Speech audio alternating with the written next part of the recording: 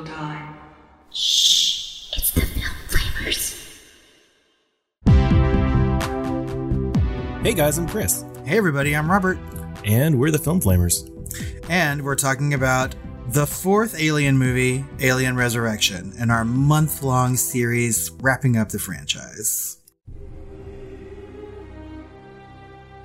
Alien Resurrection is a 1997 American science fiction horror film directed by Jean-Pierre Jeunet, written by Joss Whedon, and starring Sigourney fucking Weaver and Winona Ryder. It's the fourth film in the Alien franchise, as Robert just said, and was filmed at Fox Studios in LA. It's the first Alien film to not be shot in England, apparently. The film features a score by John Fazelle. Set 200 years after the events of Alien 3, the movie focuses on a cloned Ellen Ripley who has a queen removed from her body by the military, who hope to breed it and study the creatures using human hosts kidnapped and delivered to them by a group of mercenaries. Dan Hedaya, Ron Perlman, G.E. Freeman, Brad Dourif, and Michael Wincott play supporting roles. The film proved to be the least successful of the franchise in North America, but critics were kinder to this installment than the previous one. But money always determines the future, and later sequels were scrapped. However, in 2003, Jeunet released a special edition. He does not call it a director's cut, though, as his preferred version is the theatrical cut, so that's the one we're going to be talking about. Well, listeners, who do we have to fuck to get off this boat? This is Alien Resurrection.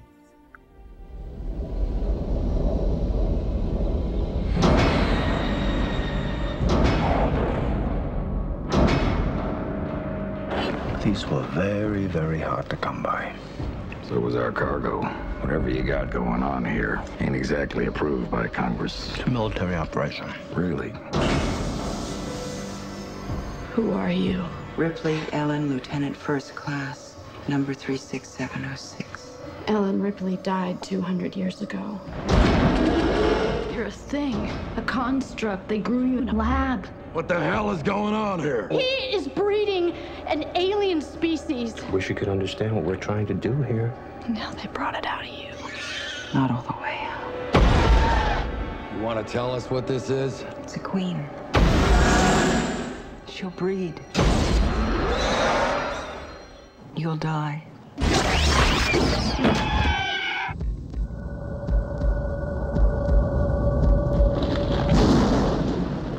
Ellen Ripley died trying to wipe the species out. I'm not anxious to see her taking up her old hobby.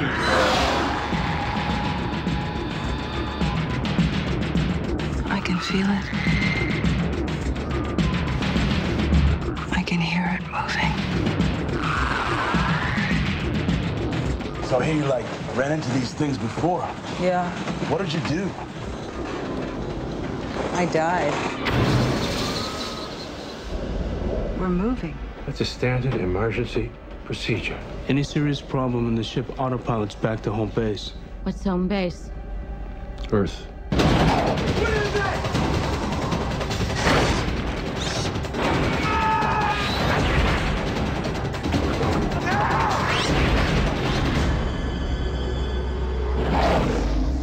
I thought you were dead.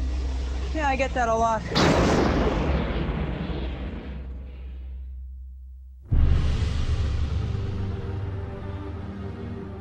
200 years after Ripley's death, scientists aboard the spaceship USS Auriga are working on a secret project for the military. They have been attempting to produce a clone of Ellen Ripley, played by Sigourney fucking Weaver, working from a blood sample that was collected from Fury 161. In doing so, they hope that they can harvest the alien embryo, a queen of the species that was gestating inside of her at the time. Dr. Wren and his team have succeeded with their 8th attempt. They operate on the Ripley clone and remove the embryonic alien. After the alien is removed, Dr. Wren and his colleague, Dr. Getteman, played by Brad Dourif, decide to keep the clone alive for further study. They repair the wound in her chest. As she recovers, she notices a numeral 8 tattooed on one of her arms. The Ripley clone begins to gain consciousness and mature at an unprecedented rate. The ship's doctors go through exercises with her regarding language and learning, and she responds positively. She also exhibits a frightening predatory physical power, able to break her bonds and attack at will. She seems to share DNA with the alien creatures, explaining her unusual strength, and her blood is also slightly acidic. The experiment angers General Perez, played by Dan Hedaya, the military figure in charge of the operation, who calls her a meat byproduct. He's only interested in the alien queen, which has also grown at a terrifying rate and is now almost full size and is contained within a cell in the ship. The Ripley clone seems to sense what's going on. One day she eats with Gettleman and Wren, and she reveals a startling flash of her former self. It seems as if the clone has retained some of Ripley's memories and personality traits. Gettleman tells her how they painstakingly recreated her, and she intuitively guesses that they wanted the alien. Enter the Betty, a ragtag ship carrying a crew of space pirates. Their cargo is the crew of another ship, still in their cryogenic containers and asleep, unaware that they have been hijacked. General Perez has hired the pirates, led by Frank Elgin, played by Michael Wincott, to deliver the unfortunate sleeping travelers to be used for breeding the aliens. Before long, the kidnapped people have been impregnated, and a number of drone aliens are now in containment units on board the ship. The Betty crew find Ripley exercising in a recreation center, tossing a basketball around. Johnner, played by Ron Perlman, one of the Betty's crew, attempts to fight with her, but Ripley easily outmaneuvers and fights back against him and another space pirate, Christy, played by Gary Dourdan. Another pirate, a young waifish girl named Call, played by Winona Ryder, seems to have a different agenda. She slips away from the others and finds Ripley's containment unit, gaining illegal access to it. There she finds Ripley and attempts to kill her. The resulting knife wound heals rapidly, and her blood corrodes the blade. She releases Call, who is immediately intercepted by guards and Dr. Wren. Wren is furious about Call's trespassing, and he attempts to execute the crew of the Betty as terrorists. But, together, the contained aliens revolt. Two of them gang up on a third and kill it, causing its acidic blood to eat through the floor, freeing them. Gettleman is snatched away by one of the aliens. Ripley escapes from her cell as the ship goes into emergency mode, and some people escape the life pods, only to have the pods destroyed in orbit by General Perez, who, along with Elgin, is killed by aliens. Ripley joins Call and the rest of the Betty's crew and a soldier, DeStefano, played by Raymond Cruz. What? I know. We already know the answer to that question. Ripley joins Call and the rest of the Betty's crew and a soldier, DeStefano, played by Raymond Cruz, and they make their way to where the Betty is docked.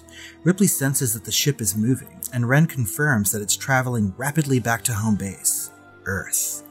They take Wren with them.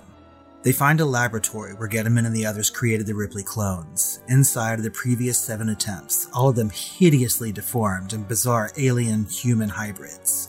The 7th clone is still living, but in horrible pain, and begs to be killed. Ripley 8 uses a flamethrower and grenades to destroy the other clones. One of the kidnapped crew members, Purvis, played by Leland Orser, is still alive. Call insists they bring him along in hopes of later saving him. The group must cross the mess hall, now completely flooded. However, 2 aliens are hot on their tails, swimming after them.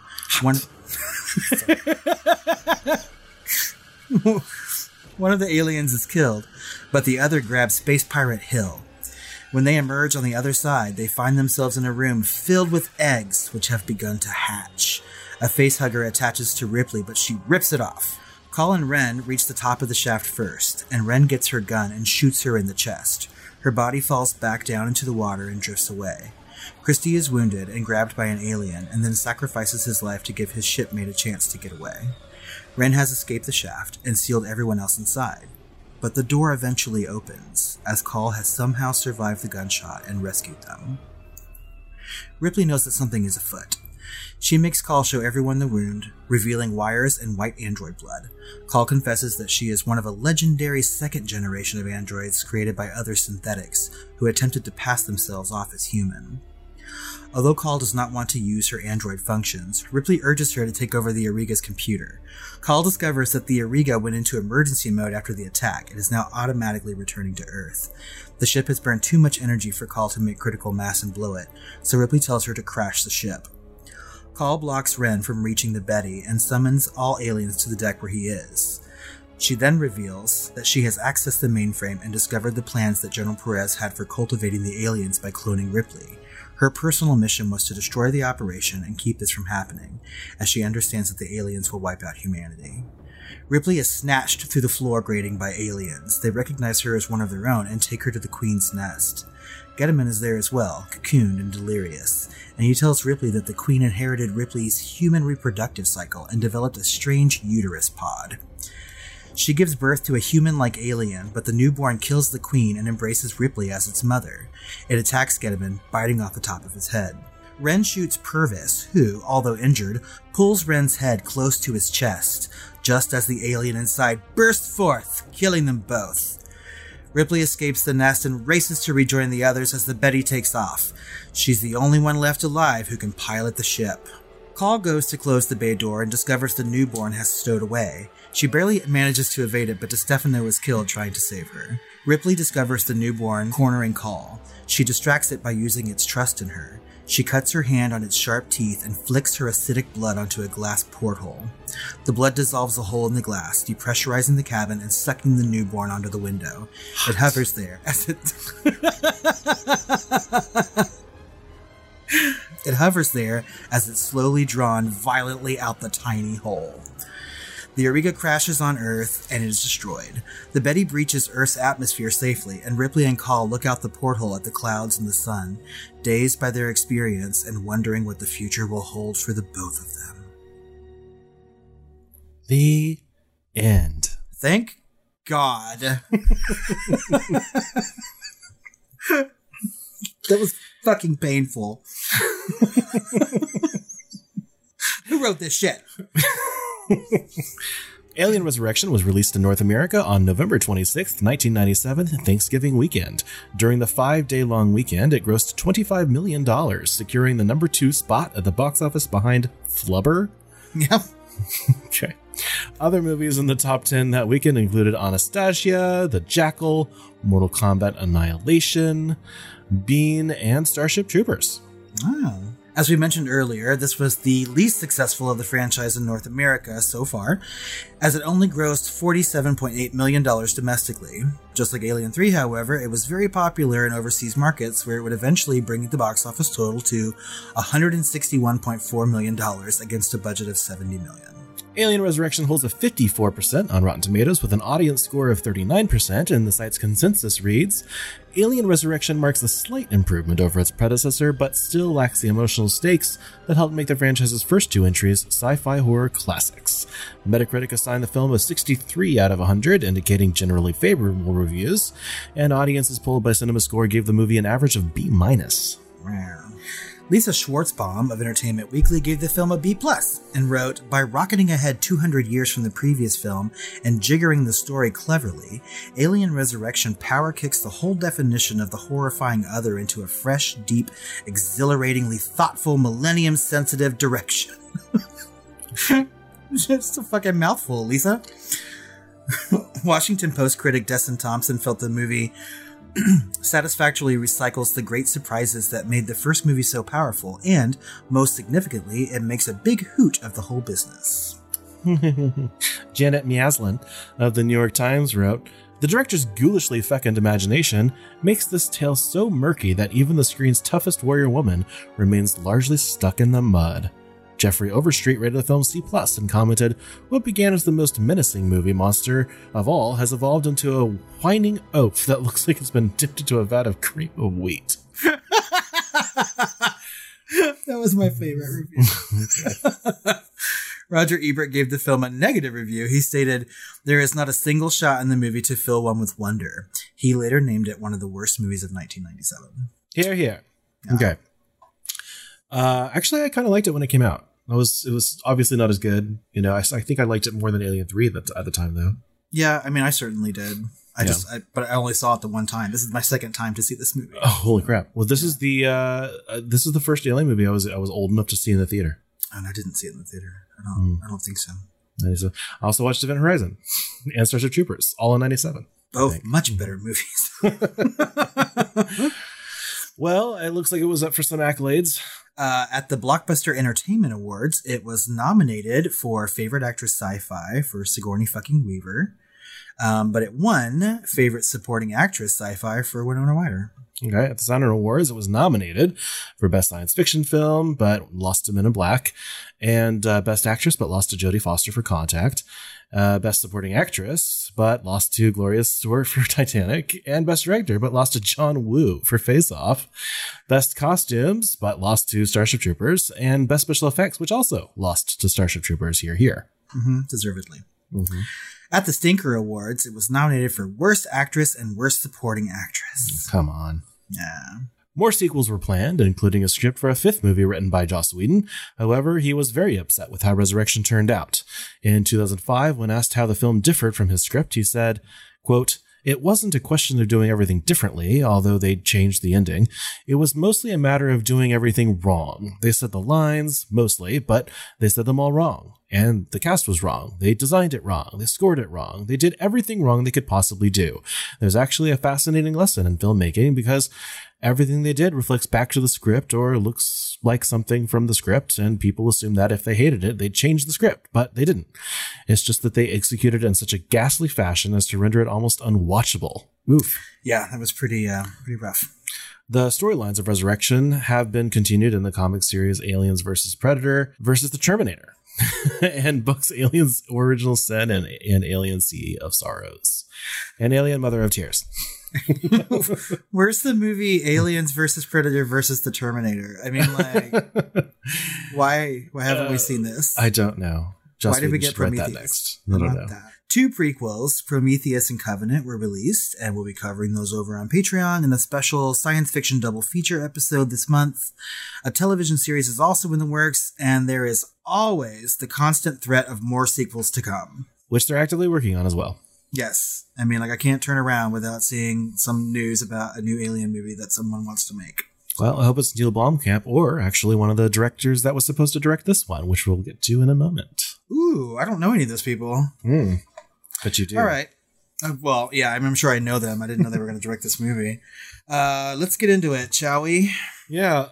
This is not quite as, I don't know. I was going to say it's not quite as stacked, but it's kind of stacked. It's got at least, 3 or 4 really recognizable people. Obviously, Sigourney fucking Weaver is playing not Ripley, but Ripley 8. It's an important distinction.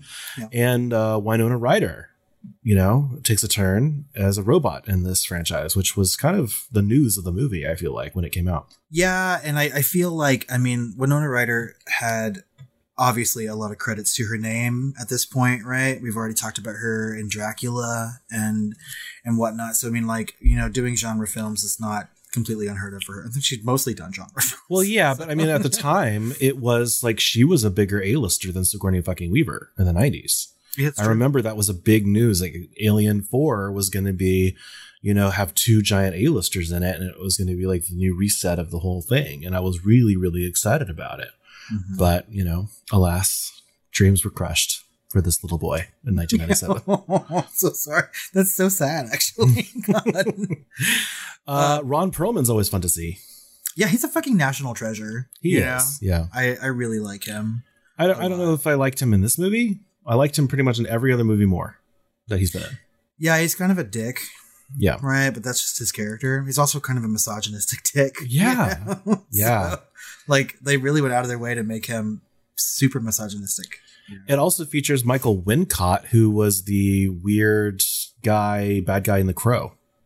And that's all I pretty much know him from. He's a Canadian actor. I didn't even think about that. He has that deep, raspy voice.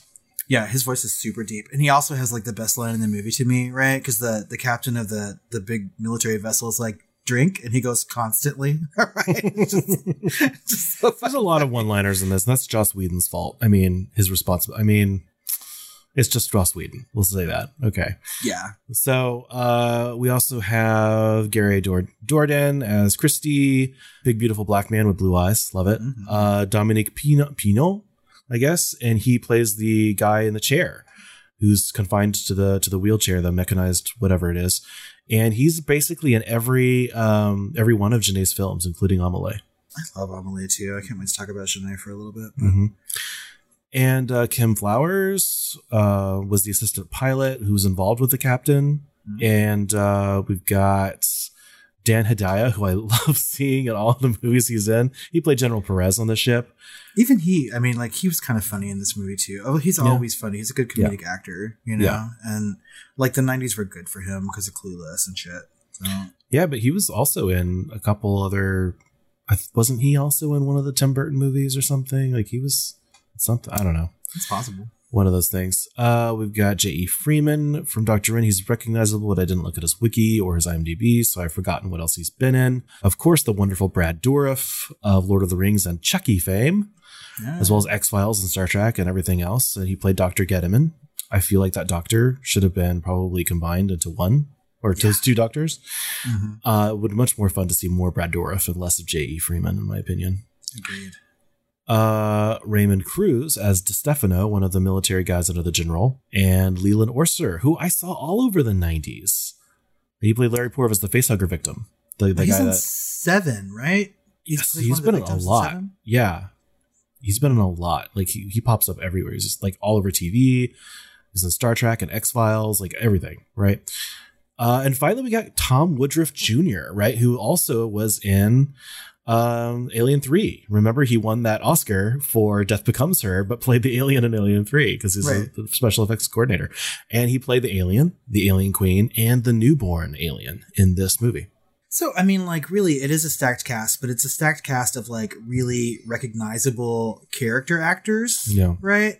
And people who are really good at their craft, right? And I think that one of the things that is an improvement for this movie over Alien 3 is some of the casting, right? I mean, like, the acting is good in Alien 3, but, like, the characters and the acting is just really good. Like, we have different kinds of people, different colors of people in this movie, right? Different genders. And I mean, it just did so many things right in this one area that Alien 3 was sort of lacking for me.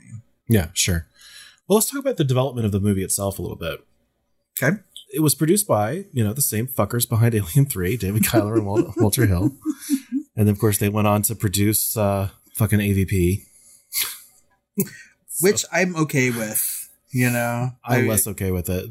And so is the general critic and audience. I think it's like 30% or something on Rotten Tomatoes. Yeah, I mean, they're not good movies. They're just, they are fun to watch. Well, I would have liked to see, like, this is the start of like, the series not really taking itself seriously. You know what I mean? Yeah. And then it just fell off a fucking cliff. Not that it wasn't already on its way down with Alien 3, and then it hit bottom and destroyed itself. And now, then we got Prometheus and Covenant, which take themselves far too seriously. My God. I guess. I don't know. We're about to watch those. Maybe since my seething, fiery, flaming, passionately rage against those films has died down since I watched them. It's been like 10 years, I think, since Prometheus came out. And by the way, it's been almost 25 years since this movie came out. Thank you for making me feel very, very old. Right. Yeah. So anyway, sorry, I digress. The studio initially imagined that the film would actually center around a clone of the character Newt from Aliens. As the Ellen Ripley character have obviously died at the end of Alien 3, although why does that make a difference? Because, Newt's dead too. It's been 2 years. But I guess they could have cloned anybody from that. No, I feel like it's actually better in this way because, like, I guess actually Newt's body had been cremated. And so everyone had been cremated. The only person's blood samples I think they even had on Furia was Sigourney Weaver's. Yeah. Because the doctor had taken all the samples, right? But anyway, impressed with Joss Whedon's work as a screenwriter, Fox actually tried to hire him and did. And his initial screenplay had a third act on Earth with a final battle for Earth itself. But it was too expensive, and he actually ended up writing 5 different versions of the final act, none of which ended up in the film because they actually gave the final director, Janae, full credit and ability to change the script wherever he wanted as part of his deal. Because I guess they had learned their lesson on Alien 3. Gave him the full script and you could just change it. Well, yeah, they were infamous already after the studio meddling from Alien 3, right? And I'm sure Sigourney wouldn't have signed up again if they did the same thing, because she very publicly and angrily lambasted the studio for overwriting Fincher so often, if you recall from last episode. Mm-hmm. Yeah. How do you feel about the idea of having a battle for Earth on Earth with the aliens? I'm kind of against. I mean, I like the idea, right? Like in a kind of an Independence Day type of situation, but I feel like it needs to be a closer, more intimate story surrounding Ripley. And Sigourney thought the same thing, right? She wanted it to go back to LV-426. She wanted to go back to that planet. She didn't want it to be on Earth. She didn't think that was as interesting. So she actually stopped Alien 5 from happening because it was all going to be on Earth. And she kind of, stopped. So, yeah. I don't know. But, Whedon composed a 30-page treatment surrounding the idea before being informed that the studio, though impressed with the script, now intended to base the story off of a clone of Ripley, whom they saw as the anchor of the series, and they were right, of course. Whedon had to rewrite the script in a way that would bring back Ripley character, which he found really difficult. The idea of cloning was suggested by producers David Giler and Walter Hill, those assholes, who opposed the production of Alien Resurrection to begin with, as they thought it would ruin the franchise. No, they did that last time. They already did that. It's like you've already succeeded in that one. You can cross that right off your bucket list. Yeah. So Sigourney thought that the error during Ripley's cloning process would allow her to actually further explore the character, which brought her back, since Ripley becoming part human and part alien would create uncertainty about where her loyalties lay. This was super interesting to her, who thought that the film brought back the spirit of Alien and Aliens, because now it's in space again. It's confines, and she can actually explore a character a little bit. This character actually has an arc. Yeah. Yeah. And I mean, you can see that in her performance in this movie that she really was embracing those similarities or that she feels with the alien, right? The tearful moment and being torn between killing them and embracing them in a weird sort of way. You know what I mean? I'm not quite sure that really works in the movie, but I mean, she's certainly trying her damnedest to get it across. Well, like I hinted at, there are some other directors that they went to first. Oh. Starting with Danny Boyle of Trainspotting and Sunshine fame. Oh. Wouldn't you have loved to see him, I would have loved to see him do an Alien movie. My God, after Sunshine? For sure. But then we wouldn't have gotten Sunshine, because after Sunshine, he said, I'm never doing another sci-fi movie again. So he would have blown his wad on. He would have blown his wad. We never would have gotten Sunshine. Well, that would be a mistake, because Sunshine is so much better than this movie. So he decided he didn't want to do it, and so he went to pursue, A Lifeless Ordinary instead. Oh. Well, that's one of my least favorite movies. Then they went to Peter Jackson, who was also approached. Yeah. But he declined because he said he couldn't get excited about an Alien film. Not after Alien 3. I don't understand. Peter Jackson did all of those nasty horror movies, before he got into Lord of the Rings and everything else. And I'm like, how? I guess he just didn't like the franchise. I don't understand.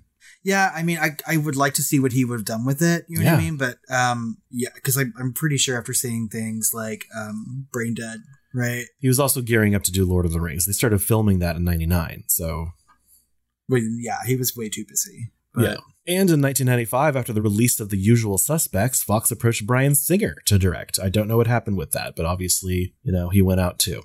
He didn't want to direct it because there weren't any young boys in the cast. Oh my God. So let's move right along. The final one that they went, I felt like there's more directors than this that they approached, but apparently they also approached Paul W.S. Anderson, who was in talks to direct, but he was unable to take part due to scheduling conflicts shooting Event Horizon. So all of these directors just made better choices by not taking on this movie, right? In fact, they had trouble finding studio space, right? Because Starship Troopers was being filmed, Event Horizon was being filmed, all these other sci-fi movies were being filmed on these giant lots. So they had trouble finding the place to even film this. It's a popular year for space, right? Yeah.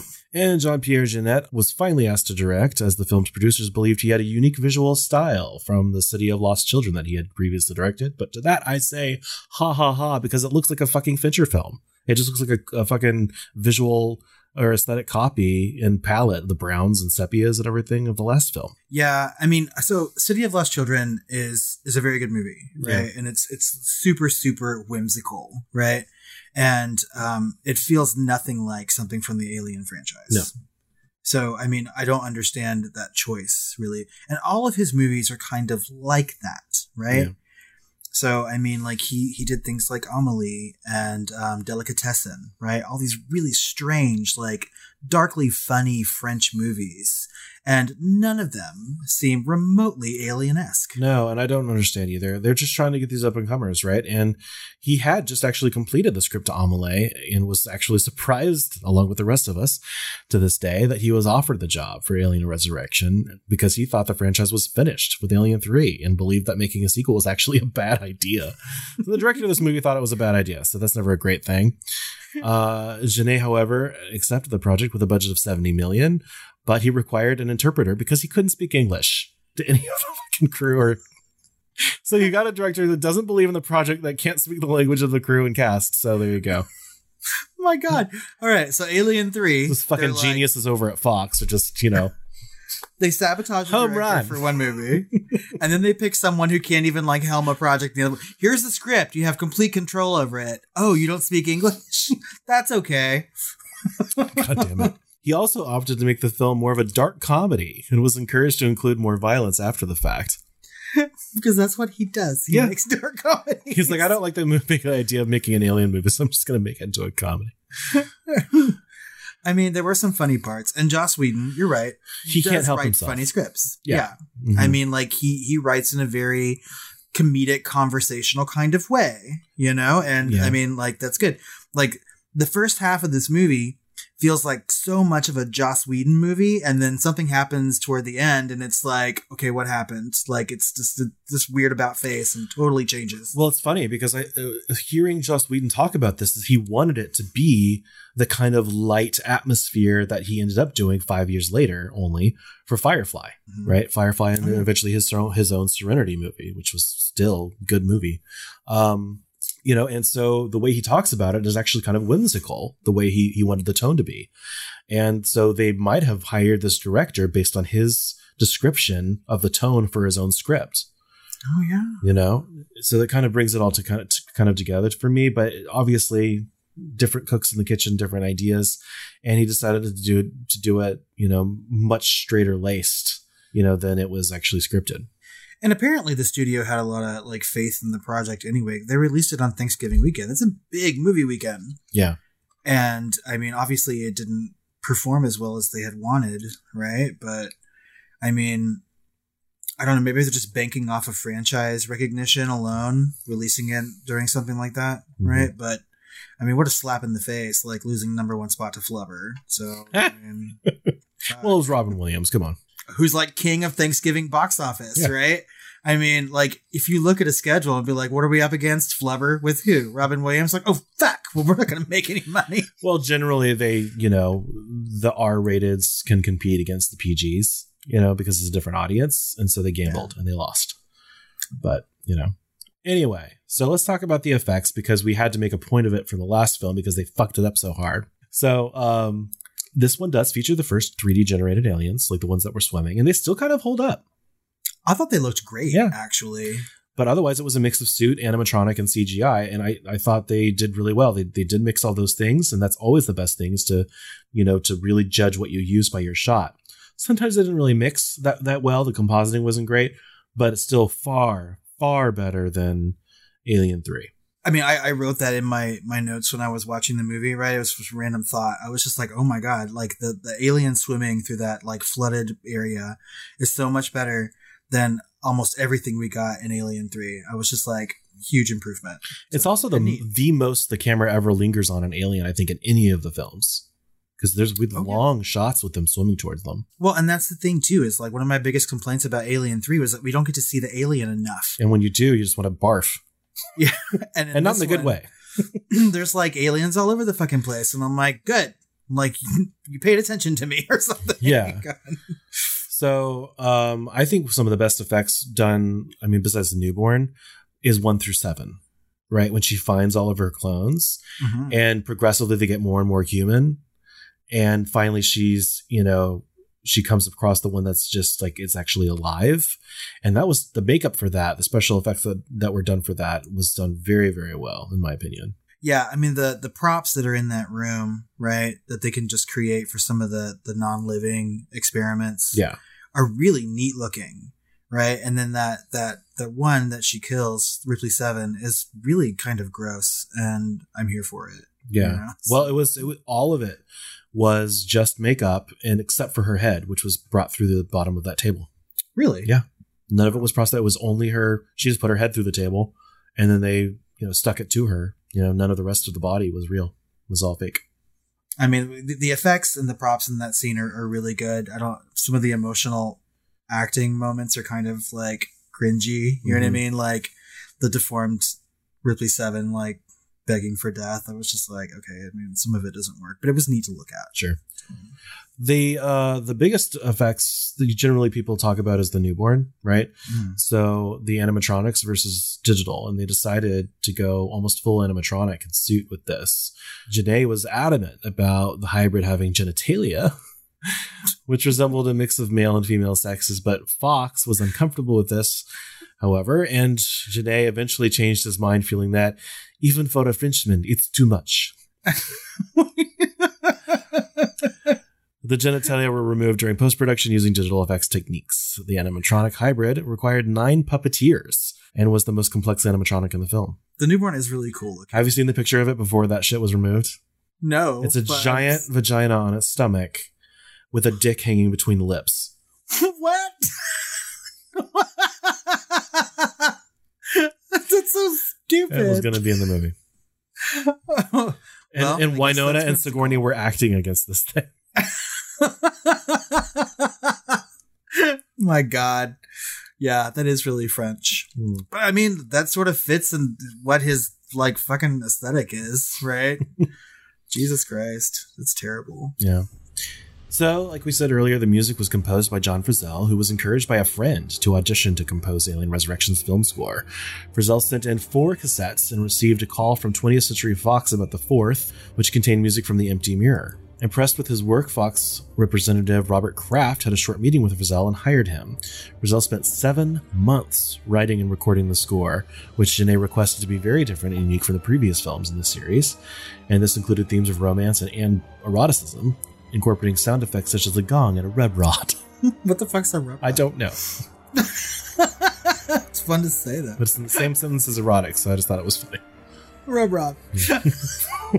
But I'm probably wrong. Actually, that's what I'll call my dick from now on. Rub Rod. I don't really remember the music too much from this movie, right? I don't. I can think of it if I can hear it if I think about it. It's just not as great as, any of the previous composers, in my opinion.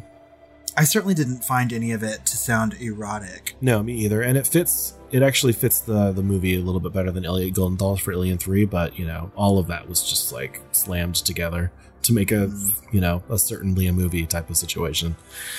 But 7 months. I mean, Jesus Christ. And he hasn't really done much that I know of beyond that. I don't recognize his name. No, me either. So, yeah. And I didn't click on it on IMDb, so... We also mentioned that there's a special edition. Obviously, we covered the assembly cut / the special edition for Alien 3 because it is closer to the director's vision.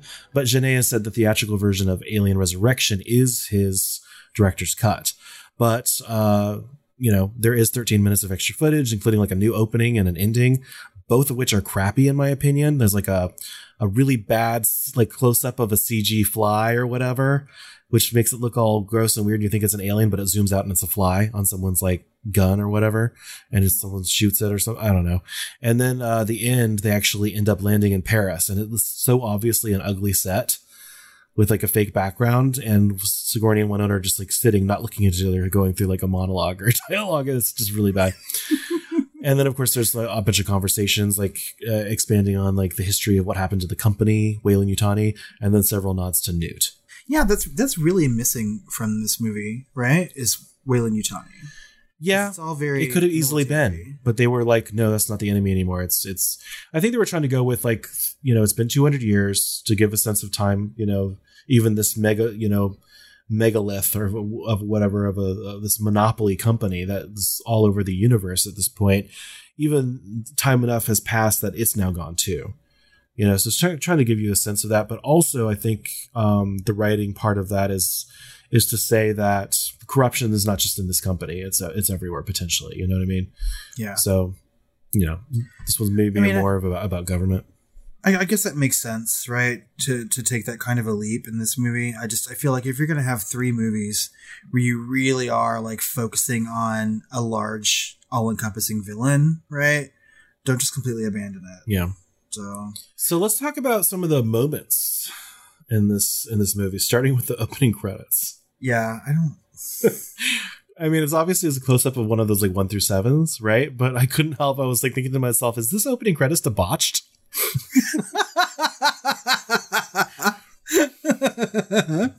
Yeah, it's yeah, it wasn't very good, and it didn't really set the movie up very well for me. I didn't really have anything about it when I was watching the movie either. Like normally, like I do sometimes, I will take like just notes or random thoughts, and I don't. The first thing that I have on the list is "Ooh, a naked baby Sigourney." So I'm like, so I don't know. It didn't even strike me, I guess. And, well, speaking of, naked Sigourney, Ripley 8 is like waking up and she's in this stupid fucking music video's funeral shroud. Yeah, the styling is not very great. I'm like, she's not in a cocoon. She was out of it in the previous scene. I don't understand. Yeah, I don't. The beginning of this movie is kind of, I don't know. It's not superfluous, right? Because we understand like what's going on in the ship, right? But really, for me, the movie gets going when the Betty shows up. That's true. And despite myself, I actually did enjoy this crew. Me too. I mean, I really do. I like them a lot. I think that, again, it's kind of hard to know everyone's name, right? Yeah. We know the important people. But at least they look different. They all look different. Yes, I know. It's just like you can tell them apart just by looking at them, and that's important. I mean, like, there's like a smattering of races in this movie too, for once. Finally, it's just not a whole bunch of sea of white people, white men, right? Mm-hmm. It's, multiple genders and races and things like that, and it's just much better, and they make them just better characters. And we also get more women this time around, finally. Yeah, I mean, there's a couple women on board the Betty, and we have Ripley, right? So I mean, there's just already more. And Call, Alien 3 one of the crew, yeah. Winona Ryder, right? And I kept thinking to myself, is Call like the only redeeming character of this whole movie? I mean, yeah, pretty much. The robot. Only Sigourney. Yeah, only Sigourney at the end of her arc, and even then. But yeah, no, you're right. I mean, like from the get-go, Call is, sort of described and shown to be like a really caring person who has other people's interests at heart, right? Yeah. Where everyone else aboard the ship, both ships, really don't, So this is also where we start getting a little, I don't know, like franchise incestuous or something, because it's really kind of taking from other movies and just kind of spinning it or using other things, other concepts brought up in other movies and like spinning it and making its own. Like they call their computer father. And I was just like, what the fuck? Instead of mother. God. I had that in my notes too. I was just like, what are you doing? I was like, this is the most ridiculous thing. Like I said, there's already some parts of this movie that are really misogynistic, right? Like they finally have more women in it and they're just going to like really treat them poorly. And they're going to call the ship's computer father. I was just like, no, I was like, what are you doing? Yeah, I think those are separate issues. I think they were just trying to do something new, but spin it from something that was before. But, we do get another, some other lines like the must be a chick thing when Sigourney kills all of her other clones. And it's like, there's a lot of weird anachronisms, honestly. Like later, like when they find out Call is a robot or whatever, he's like, do you need an oil change? And I'm like, no, we're like 500 years at this point away from cars. Come on. Well, that basketball scene, right? Yeah, that was a little anachronistic too. I'm like, basketball? Well, that, and then like, just the way that he treats like Ripley in that, like he automatically, when he sees her, it's just his character, assumes that he can like fuck her or fuck her up. You know what I mean? Yeah. And so like, I don't know. It's kind of fun though to watch her like kick his ass. It is. And, when the shit finally hits the fan with the alien cannibals, which is a little weird. The fine young alien cannibals. Yeah. Yeah, I didn't know. I mean, like, so that was, like, obviously they were planning, right? Yeah. And they were trying to escape. Why would you put multiple aliens together in the same cell? Yeah, I don't understand. Well, I mean, like, they were sort of, like, separate, right? And then they broke out. There were three together in that one, and two of them went after the other, and that's what happened. There was 3 in 1. Yeah. That really is poor planning for scientists. It's stupid. Yeah. Well, whatever. They're all stupid to be breeding these things to begin with, right? But at least they're smart, because as soon as it happens, to their credit, the general immediately is like, nope, evacuate. We're done. Boom, boom, boom, boom, boom. Mm-hmm. Right? And so everyone starts evacuating, and one of the aliens does get into one of the escape pods, and he has to throw the grenade into that stupid, Fincher shot that he did. that he did where the camera follows the grenade. I think I had something in my notes about, I guess he had to nuke that ship from orbit or something like that. It's the only way to be sure. Yeah. But then he also gets his comeuppance anyway, right? So he grew hairy arms. He grew hairy arms and died pretty quickly after he blew up that ship. I just remember being in the theater, and I still remember to this day everyone laughing hysterically as soon as he was on screen. And here's that alarm, and you see his bare arms, his bare shoulders. Yeah, yeah. And he's like a chia pet or something. Like, I'm a hairy guy, but damn. I do like when General Perez dies.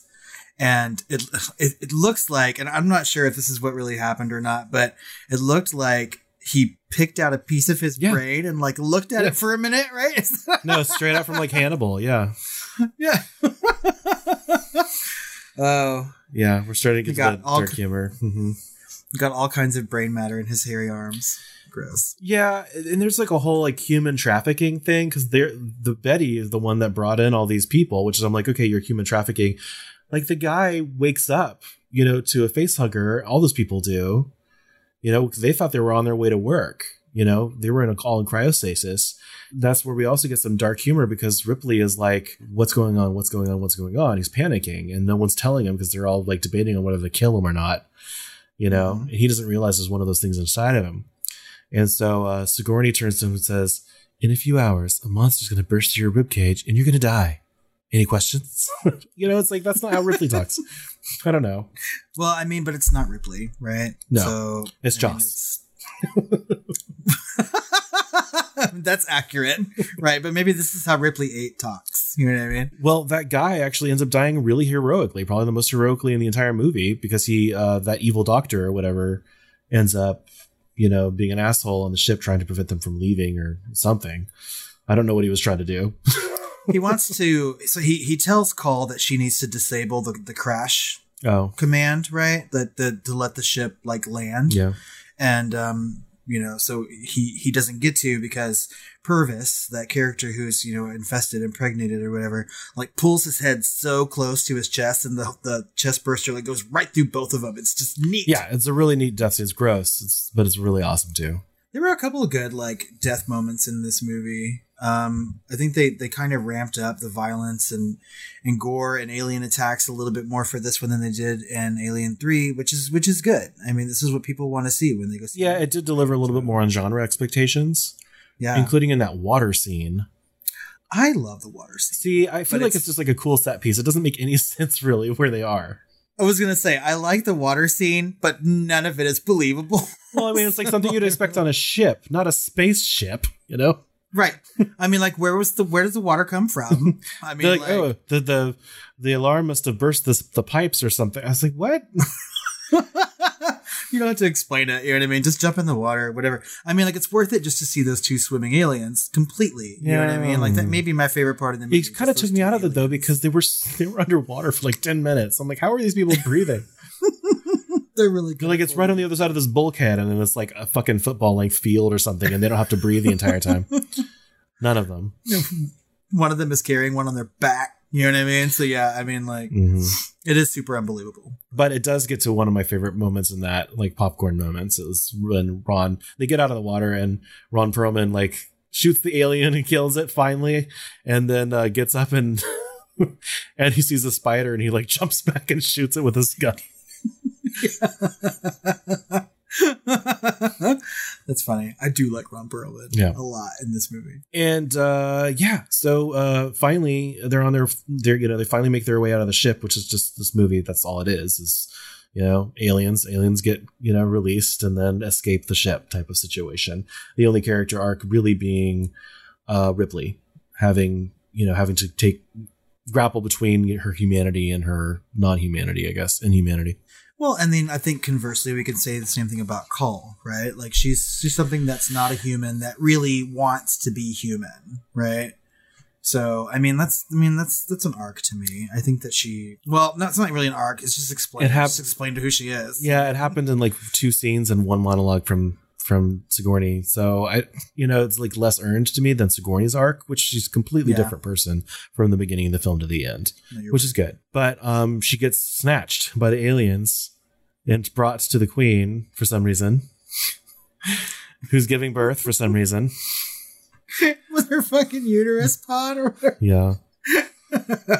Yeah, and then just so much explanation from Brad. Oh my God, that fucking stupid Chucky narration. I'm like, if you can't tell the story visually here, like we don't need him giving this weird trailer narration for the scene. It's super weird to me. It was the first time I saw it. I mean, we're gonna notice if something comes out not in an egg form. If she like pops out like a fucking alien and it doesn't have to go through the process, like we don't have to explain why she's giving live birth. You know what I mean? We already know that Ripley has a little bit of the Queen. We know that the Queen has a little bit of Ripley. I mean, it's super easy to get that. Well, they beat you over the head with it for most of the movie. She's got those claws. She got the acid blood. She's got super strength. Right. You know, and so like, obviously it can go either way. And so, I mean, like the alien got a little bit of human stuff too, and it's just popping out live babies. Yeah. And they're kind of Muppety. I mean, despite the really animatronic, like the really good animatronics and like really good animation, like in-camera animation on its face and its facial expressions and stuff. And despite its, dick flopping around, I guess that they had to hide, it still looks like a Muppet kind of to me. They had to cut that rub rod like right out. But yeah, and it's this act of the movie that kind of just fucks it for me. You're right. I mean, you're right on several points that you just made. It is kind of Muppety looking, right? But I really dig the newborn. I think it's interesting and neat, right? Yeah.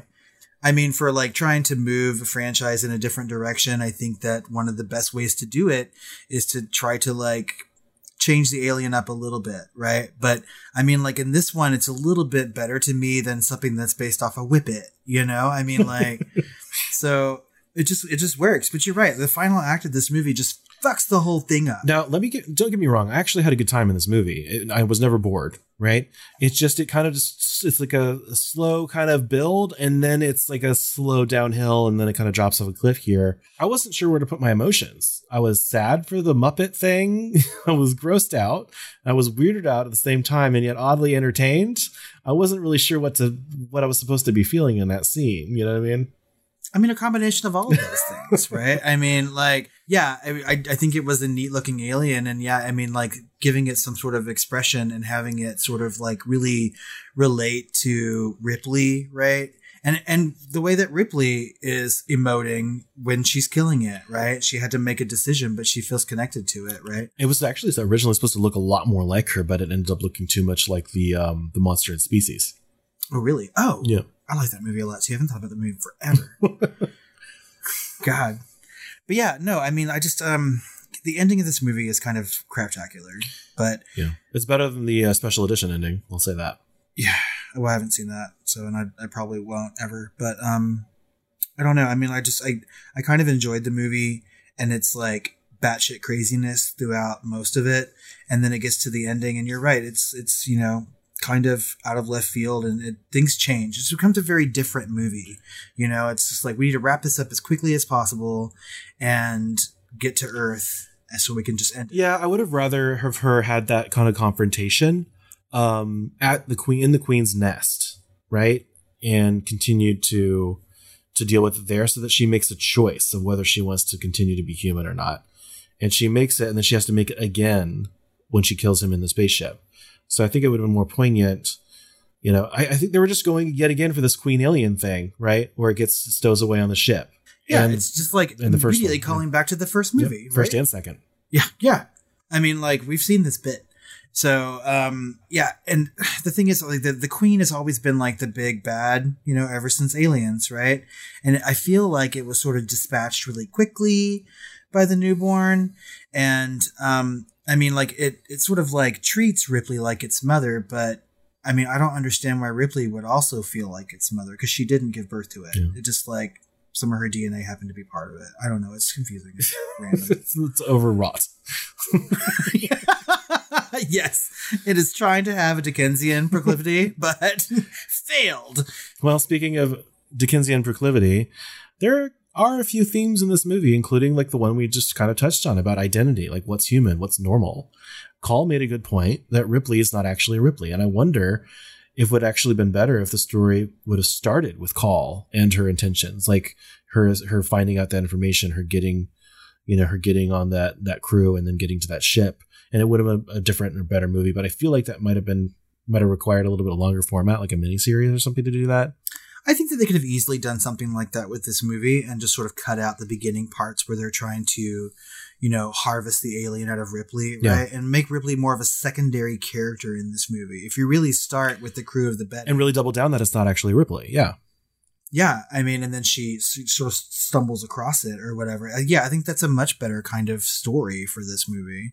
I think we focus way too heavily on the scientific aspects of it, right? The idea of cloning and like having to go through the steps to find the perfect one. And a lot of that is just not very exciting. Yeah. Speaking of not very exciting, I feel like the company motive, and then finally, like I'm just thinking back to Alien 3, like why didn't they just go back to like LV-426 if they were that interested, right? There's a whole fucking ship of eggs over there. It's just they're saving it for a different movie that they're not willing to make, Well, I mean, it has been 200 years, and so maybe they have done that and it just didn't work out. Well, if they knew about Fury, they certainly knew about LV-426. Well, they had to have, yeah.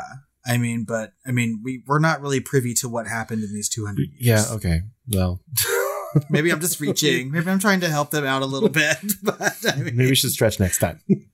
But it is like the easiest thing to do would be go to the original planet, which again I think would have been a much better movie. Yeah.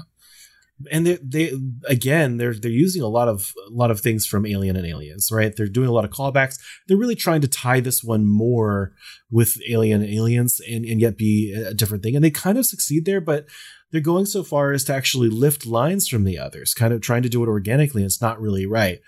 The first one not being very organic, which she says, my mommy always said there's no monsters, no real ones, but there are. That's from Aliens, right? Mm-hmm. That's a voiceover that's meant to call back immediately. That's fine. But yet again, she's sitting at that cafeteria and the scientist is telling her that she's a clone and what they did. And she's telling them about the queen and they're going to die. And he was like, well, we can train them. And she says, won't make any difference. Right. That's another line from Aliens. And then he says, just like Bert does in Aliens, well, I wish you could understand what we're trying to do here. Like it's just, come on, you can do your own thing. I swear. Well, it's called Resurrection. So,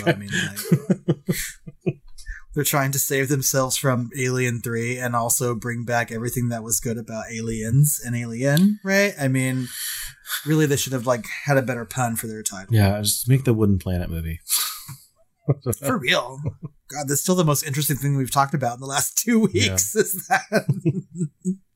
But yeah, I get the themes, and like we had said earlier, I did enjoy this more than Alien 3, right? But problems abound. Yeah. So I've got some fun facts for you. Good. I'm going to need some fun facts. Okay.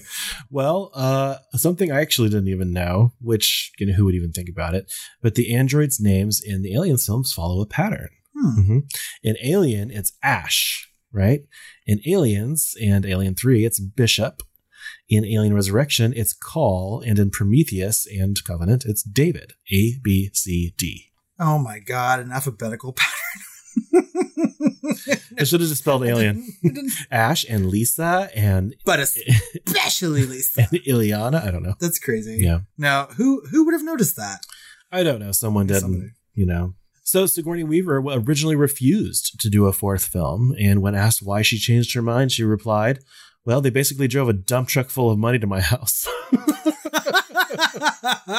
Oh, I love you, Sigourney fucking Weaver. She actually eventually signed on, not just because of the money, but largely because of the one scene in particular where she encounters her previous 7 aborted genetic incarnations. Yeah, I can tell that she really enjoyed that scene. It was like her favorite. That's her Oscar. Of all the scenery to chew. Myself. Self-lesbianism. Yeah. So director Janae wanted to display Ripley's new powers, including a scene in which Ripley throws a basketball through a hoop while facing the opposite direction. Weaver trained for 10 days and averaged 1 out of 6 baskets, although the distance required for filming was farther than she had practiced. So Janae was concerned about the time being spent on the shot and wanted to either use a machine to throw the ball or insert it later using CGI. Weaver, however, was determined to make the shot authentic and insisted on doing it herself. The shot required many dozens of takes, during which none of the balls went in. The crew were going to give up, but gave Weaver one last shot. And in this take, she got the ball in perfectly. The idea was that she did it in one take is actually a myth, by the way. If you've ever heard that. Yeah, so I had to get this one out of the way because it's well known, kind of talked about, is she didn't get in the first take. It was after dozens and dozens, but it was the last chance to do it. So the ball was out of frame for a moment during the shot, and one of the special effects people or the editors offered to take it out so that the ball would be on screen the entire scene, but Weaver refused. She wanted the entire natural shot to be in there. Now, when it happened, almost immediately Ron Perlman broke character and turned to the camera and said, "Oh my God." But there was just enough of a pause that they could actually use the take. Oh my God, that's amazing. Again, a reason to love Sigourney fucking Weaver, because it seems like something that she would do as an actress. Yeah. She's like, no, if it takes all day, I'm going to get this ball. But practicing 1 in 6, that's really good. Yeah. There's no way in the hell I could do that. Well, she also said she would not promote the film if they would cut the scene between her in the, I think it was the scene with her and the alien kind of caressing each other and being weird and stuff. They were going to cut that. Yeah. And she's like, no, I want this weird. Yeah. I mean, you just reminded me of that. And there's also there's a lot of lesbian-y things going on between her and Call sometimes. They seem a little close. And so I can see how they would want the score to be a little erotic. I just don't think they succeeded in that. But now that you brought up that alien caress, it's kind of... Yeah. So... also, Janae wanted to have a scene where a mosquito stings Ripley and then vanishes into smoke because of her acid blood. Well, that's cool. But, eventually he dropped the idea after the special effects team told him how much it would cost. How much would it cost? I don't know. Yeah. The opening shows the stupid close-up of the fly, and that's what they went with. It looks horrible, by the way. Just don't watch it. So, anyway. I mean, I really would like to see a fucking mosquito explode because of the acid blood. Great. Why would there be a mosquito in space? I don't know. I'm just I just went to a weird Jurassic Park place. Well, that would be hard to save those mosquitoes in amber. But that's how they're gonna get the next alien clone. We have a mosquito. The next alien movie is life finds a way. Xenomorph Park or whatever. Someone running around spare no expense, Scott. Anyway, so Winona Ryder agreed to do the film before reading the script. She stated that she didn't care if she died in the first scene, she'd do it. Ryder claimed that then she could boast about being in an alien movie to her younger brothers and, of course, be in a movie with her idol at the time, Sigourney Weaver. Really? She's good taste. So the first day of filming was the underwater scenes. Wonderful, right? So the underwater sequence marked the first time that Winona Ryder had actually gone underwater since her near drowning incident when she was 12. Ooh. So she had a complete anxiety attack on the first day of filming, and what didn't help was Ron Perlman nearly drowned when he came up for air but hit his head on some equipment and had to be rescued when he passed out underwater. Holy shit. Why would they do this on the first day? I don't know. Oh, they want to get the hardest part out of the way. They want to work out the kinks. Actually, Titanic was being filmed at the same time. That's another reason why they couldn't, that they couldn't do it. God, way too many similarities. Or they couldn't find adequate studio space. Ironically, though, something that also hit the editing room floor of these fun facts is that it would actually end up being the exact warehouse or whatever where they ended up filming Firefly. And that underwater area is actually where the actual internal of the ship was. Would end up being for the show. Oh my God. Oh, I'm still trying to think about people almost drowning in that fucking scene. Yeah. They're coming you're going to need more insurance. Yeah. So Joss Whedon originally scripted the newborn creature as a deadly spider-like, four-legged, eyeless, bone-white creature with red veins running along the side of its head. It had an inner jaw similar to all the other aliens, and it also had a pair of pincers on its sides of its head, which were used to hold its prey still as it drained the prey of its blood with its inner jaw. The creature was much larger, nearly the size of the alien queen, and it was fairly intelligent and sadistic, audibly laughing as it used a soldier and a human shield against incoming weapons fire.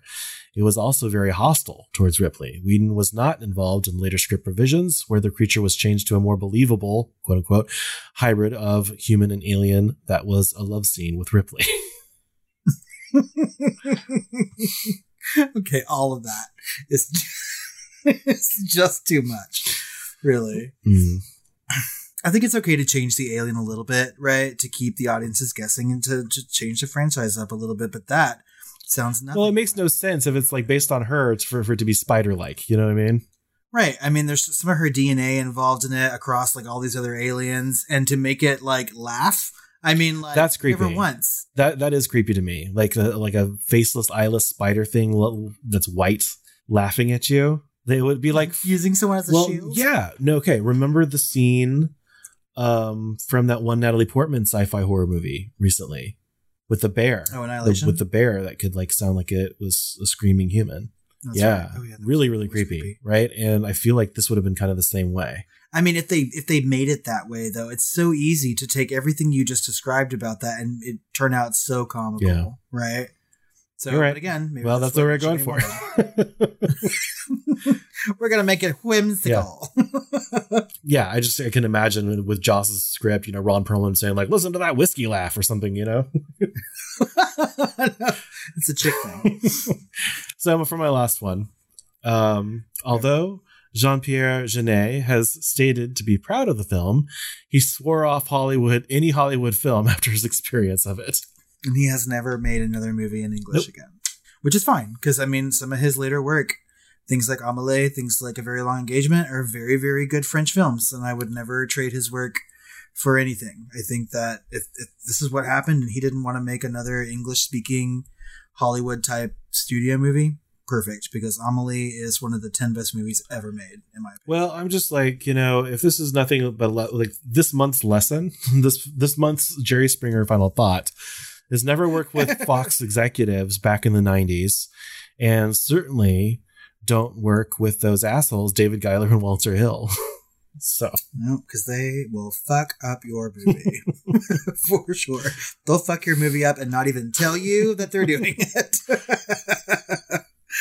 Those were fun. I liked those, and especially, you know, for watching these last two movies, the fun facts are really, you know, keeping me alive and hopeful. So, but we have some questions to ask about Alien Resurrection, and we'll start with: is Alien Resurrection a horror movie? Yes.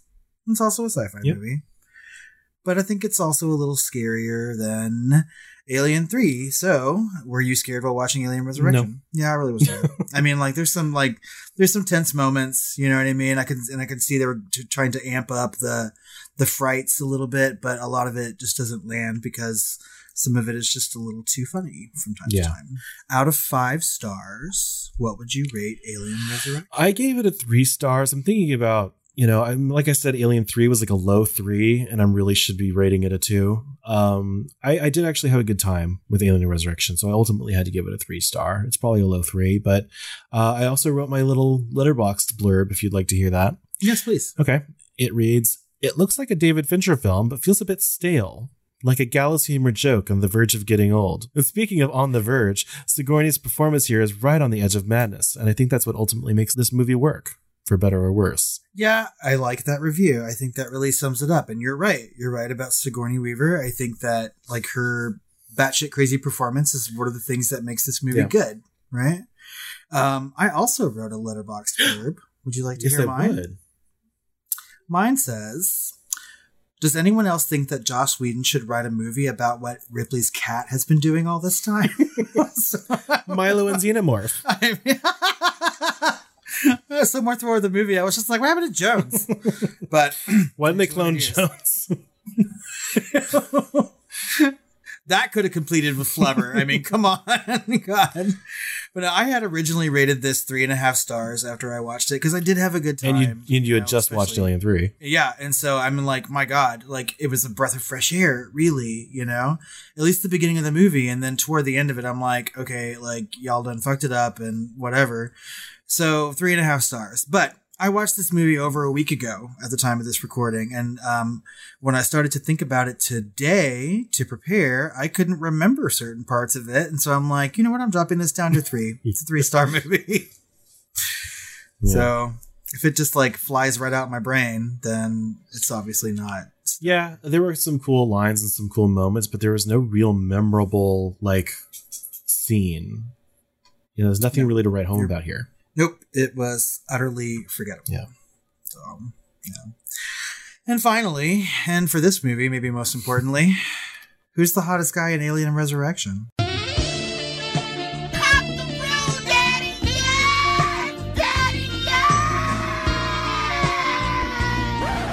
Raymond Cruz playing DeStefano. Raymond Cruz playing DeStefano is the correct answer. I did really like Gary Dourdan too. He played Christie with the 2 guns or whatever. The first mate. Yeah, he was really, really attractive. And also, I think the captain of the ship, Elgin, Michael Wincott, is kind of attractive. I think it's just the voice that does it for me, really. But like Raymond Cruz in this movie is just some kind of fine. Like he smokes like 10 packs a day. I know. You can hand me my oxygen tank or whatever. But Raymond Cruz was just hot the whole way through. So. Oh my God! So if I keep smoking, does that mean that one day I will have a sexy gravelly voice? No. I'll just tell gravelly lungs. I'll just tell him like Miss Piggy smoked 10 packs a day. Or we'll be standing on the gravel over your grave. Probably. All right, I'll just quit. Oh, and I think I'll quit talking about Alien Resurrection. I think that just about sums up our conversation on it.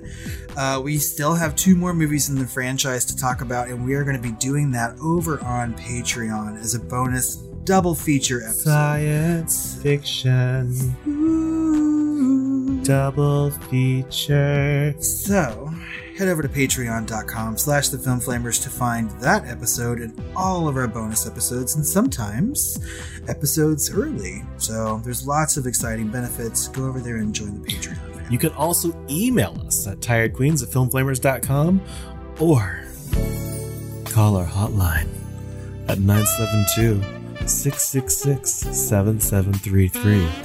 And if you're overseas, just start that with a 11. Who do we have to fuck to get off this ship?